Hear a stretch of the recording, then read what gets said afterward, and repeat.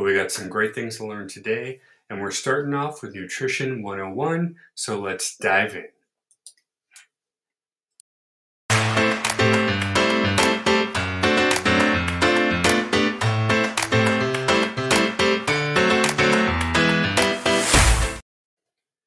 Hello everybody, my name is Rob. This is Everyday Heroes, the series that covers all things informational, educational, but still very fun. And today we're going to have nutrition class again, and we're going to focus on foods for your health.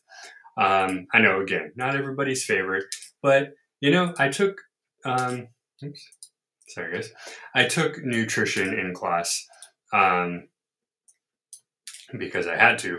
But actually looking back, it's a fairly interesting subject matter, to be honest with you guys. So get those notebooks out.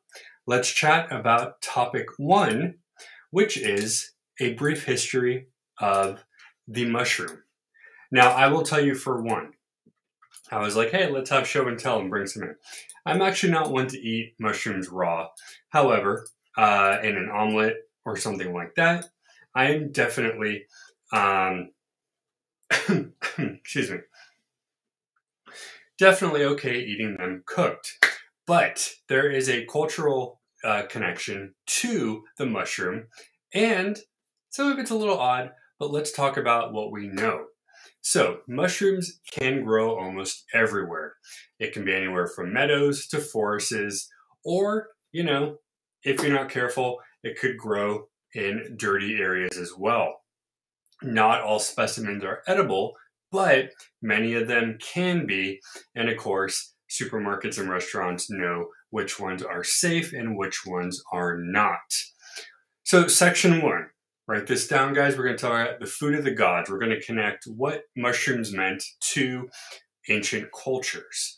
Now, because mushrooms tended to have a crazy effect on you if you ate the wrong one, many ancient culture believed that they were some sort of magical food. For Egyptians, they called them the food of the gods. They actually believed that eating them would help them live longer and even make you immortal. For the Greeks, they drank what's called ergot mushrooms during certain ceremonies and reported seeing visions and ghostly apparitions. So, between the two, you have Egyptians that believe that they had you live longer, and it's quite possible. Mushrooms are a very healthy vegetable generally, but they also believed it would make you immortal. Now, the Greeks drank a drink made from mushrooms and saw apparitions. Now, this is also a big thing with their connection to the gods, so not surprising that excuse me, that they saw things because they probably ate the wrong mushrooms. The Maya and the Aztecs also consumed mushrooms that would give you a hallucinogenic effect. Montezuma II was said to eat copious amounts at his coronation. The Spanish missionary Bernardo de Sahagún observed a gathering of indigenous people and noticed that they ate the mushrooms with honey. When the mushrooms started having an effect, there was dancing and weeping, and some saw visions as well. Excuse me. While Sahagún meticulously recorded local customs, his documentation of Aztec life was listed by UNESCO as a World Documentary Heritage in 2015. Other missionaries saw the mushroom cult as a threat to Christian salvation. They thought the devil was actually speaking through the mushrooms and the rituals were forbidden. Anyone who was seen eating them or using them was punished severely. Now, that's what you get from the ancient peoples. Moving into the Middle Ages, Europe distrusted mushrooms and fungi as well. They were associated with witchcraft and evil, which is also reflected in the names which were given, such as devil's fingers, witch's butter, or Satan's ballet. Natural occurring arcs of mushrooms, known as fairy rings, were thought as hazardous areas because they were thought that they were put there by, by witches. We have tales of the Vikings turning into berserkers, is what they were called, where if you ate the mushrooms, you would make them so crazy and fierce that it actually would allow you to go into battle. excuse me, and not be beaten by your opponent. Now, today, the mushroom culturally is still, excuse me, guys, sorry. It's still thought of as, gotten some craziness there. But we know now that the mushroom is itself actually very healthy. So, talking about the mushroom as a food now, because, I thought I'd have some fun and give you a little bit of crazy culture. So mushrooms are considered as ingredient gourmet cuisine across the globe, especially for their unique flavor, and have been valued by humankind as a culinary wonder. More than 2,000 species exist, and around 25 are actually accepted as food, and only a few of them are actually commercially cultivated.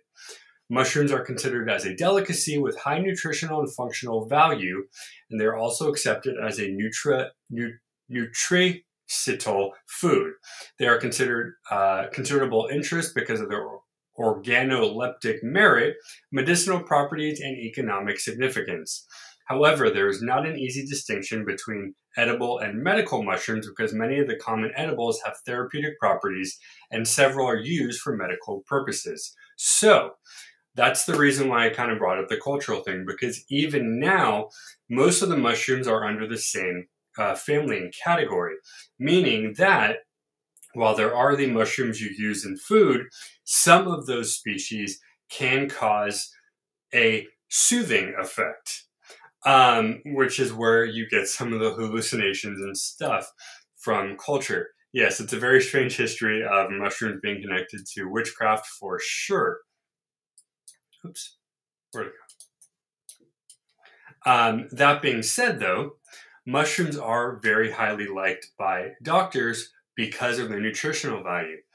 They have an important content of essential amino acids and fiber, poor fat, but with excellent important fatty acids.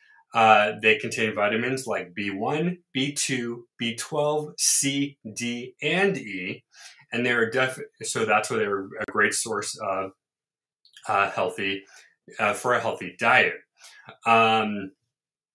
So, not going to have you memorize all that stuff, but if you want the actual breakdown, you're going to want to check out this website from ncbi.nlm.nih.gov. I know, right? We've done the NIH, National Institute of Health, before. So, crazy story, right? Crazy amount of info to remember. But as I said, don't worry, we're not going to have you memorize all of that. Now, what we might have you go over to memorize down is some of the top 10 foods for health. And this brings us to question number 2. What foods are legitimately counted as healthy? So, there are many foods out there, like fruits, like vegetables, like grains and all that, which have healthy properties. However, if you have a certain condition, or if you are limiting your intake of things like sugar or fats or carbs, a lot of the stuff naturally has that stuff in it. So UCSF, which is University of California, San Francisco, has a hospital up there, and their hospital wrote a blog about 10 foods that they say are actually legitimately good for you. So we'll go from 10 to 1. Number 10 on the list is organic yogurt. Men and women between 19 and 50 years of age need 1,000 milligrams of calcium a day and 1,200 milligrams if 50 or older. Eating calcium-rich foods such as non-fat or low-fat dairy products 3 to 4 times a day will help you do so. Now, this is one that I, for one, cannot eat due to excuse me, I was going to sneeze again. Due to my lactose intolerance, I cannot eat pure yogurt. However, I can eat or drink things like Lactaid, which is my milk of choice for cereal or oatmeal and stuff like that. If you're lucky enough to be able to eat pure yogurt, great. Eating yogurt or eating calcium-rich foods 3-4 times a day is what you need. 1,000 milligrams of calcium. Of course, there are supplements and all that stuff too. But anything that is rich in calcium counts. So if you're like me and you can't eat regular milk, lactate and lactate related products, they even have ice cream, is what you can do. Excuse me. Number 9, flaxseed, nuts, and other seeds. 1 to 2 tablespoons of that to your day is important, which is about 1/4 of a cup, is what they recommend to eat. Now, again, you got to be careful. Nuts that people like, such as peanuts, cashews, and pistachios, while high in nutrients, are also very salty and also have a lot of fat. So you want to get the nuts that are not necessarily everybody's favorite, but are healthier. Flaxseed is actually one of the most popular ones today. Places like Whole Foods, places like, what do you call it? There's that other one. Farmer's Market, something, I think. They sell a lot of it. You can use it in your recipes. You can use it as a snack, I believe. You can do things like unsalted sunflower seeds out of the shell. So there are plenty of different nuts and seeds you can use. But again, the ones that we usually enjoy are not, thank you, Trader Joe's. That's what I was thinking. There's a place called Farmer's Market something, but Trader Joe's also does the healthy food as well. Thank you, honey. Number 8, soy. 25 grams of soy protein is recommended as a part of a low-fat diet. Things like tofu, soy milk, edamame soybeans, tempeh, and texturized vegetable protein. Now, what's funny is my wife isn't supposed to eat soy due to something she's had in the past. However, things like tofu are very popular. So again, depending on who you are and what you can eat, you got to make sure that this is something that's not going to cause a flare-up for something other condition you might have. Tofu is not the worst thing in the world. I've had it a few forms. You can actually flavor it. You can use it in soups. You can use it as a meat substitute or an egg substitute. But again, it's a acquired taste. Edamame, however, I'm loving edamame. I'm a big sushi fan, and a lot of sushi restaurants, when you go in, will serve edamame as a appetizer with your meal, and all it is just basically soybeans. You can pick them up at any supermarket around. So again, soy is great if you are not eating meat, if you're not eating certain foods and you need that filler. It is great for lowering cholesterol and a low-fat diet. Number 7, winter squash. Butternut or acorn squash is richly pigmented dark orange, or other richly pigmented dark and orange green colored vegetables like sweet potatoes, cantaloupe, and mango. Not a fan of sweet potato. I have had squash. It's rather plain unless you season it, but I am a super fan of cantaloupe and mango, so I definitely am down for dark colored fruits like that. Again, winter squash, super easy, not a lot of preparation needed, but it's an acquired taste. Number 6, berries. Ooh, I love a good berry. They recommend 2 to 4 servings a day, adding berries like raspberries, blueberries, blackberries, strawberries. I like them all. Specifically, I'm a fan of strawberries and blueberries. Had a couple raspberries before. They're very tart, but they're good.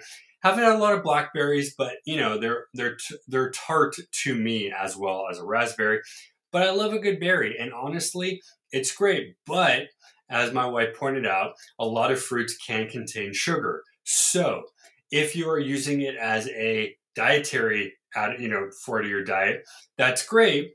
But do the recommending servings, 2 to 4 servings. So it'll tell you on the box how much a serving is. Number 5, fish. Yes, sushi. Sushi all the way. Fish has what's called good fat. It's a healthier fat that actually works with your body as opposed to beef or pork. They recommend serving 2 to 3 servings of fish a week, and a serving consists of 3 to 4 ounces of cooked fish. I don't know what the comparison is to sushi, but there is a comparison there as well. Some recommended fish: salmon, trout, herring, bluefish, sardines, and tuna. Love tuna, love salmon. I've had some bluefish before. I don't remember what it was. Again, to me, cooked fish kind of all taste the same. It just tastes like whatever flavor you put on it. And remember, guys, when you're cooking, don't add so much of the heavy sauces. That adds more bad fat than you want. Add enough to give you flavor, but not enough to ruin the healthy of the fish, right? Number 4, beans and lentils. Beans are a great filler if you want something to add to your meal to fill up, but not be super fatty and rich. They recommend a bean-based meal at least once a week. You can add things to your soups, your stews, your casseroles, even your salads or your dip, or eat them plain. So you can pick what you like and cook as you would. Number 3, whole grains. Eating whole grains at least 2 or 3 times daily is what they recommend. Look for whole wheat flour, whole rye, oatmeal, barley, amaranth, quinoa, or a multigrain. A good source of fiber, has 3 to 4 grams of fiber in a serving, and a great source would have 5 or more.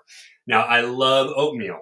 Yes, I do get the one with the little flavor on it, so it's not the best as far as sugar goes, but it's a lot less sugar than you would have in, say, ice cream or fruit. But I love a good bowl of oatmeal because it fills you up, it's got your grains and your fiber, and it makes you feel good. They found that if you eat oatmeal for about a month, a little, between 25 to 30 days, you can start feeling better to regulate. Now, again, just like any food, don't overeat it because that's going to cause discomfort. But if you eat what the box tells you to, it's going to help you feel good. Number 2, dark green vegetables. Dark green. They recommend 3 to 4 times a week. This includes broccoli, peppers, Brussels sprouts, and leafy greens such as kale and spinach. I love spinach. I love spinach. I'm also a big fan of peppers. Broccoli, take it or leave it, but again, I like that as well. Dark green vegetables have a more rich nutrients and health-related goodness in it versus others. And number 1, water. Now, they say drink 8 to 12 cups of water daily. I don't know the basis on that yet, to be honest, guys, because a lot of times you just can't get that many in. However, you do want to stay hydrated. So make sure, in the morning when you wake up, you drink some water. Throughout the day, you drink some water, maybe a little bit before bed. They actually say warm water at night will actually help you sleep as well. So a lot to take in. Now, usually I would go over and recap what we did, but there's a lot here. So what I recommend remembering for this one, guys, is check out the top 10 foods for health. That's a very good one there.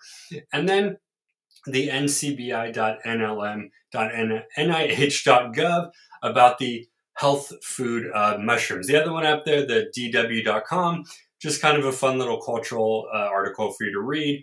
But again, keep in mind, common sense. If you're using this to do it, make sure you're actually studying the stuff that you're doing. We will be back later with another Literature 101 with some more book stuff. So you're going to want to come back for that. Until then, guys, thank you so much. If you haven't yet, please subscribe. YouTube and Twitch, official Rob Glasser. Thank you for watching. Stay curious. Class dismissed till around 12:15. Bye, guys.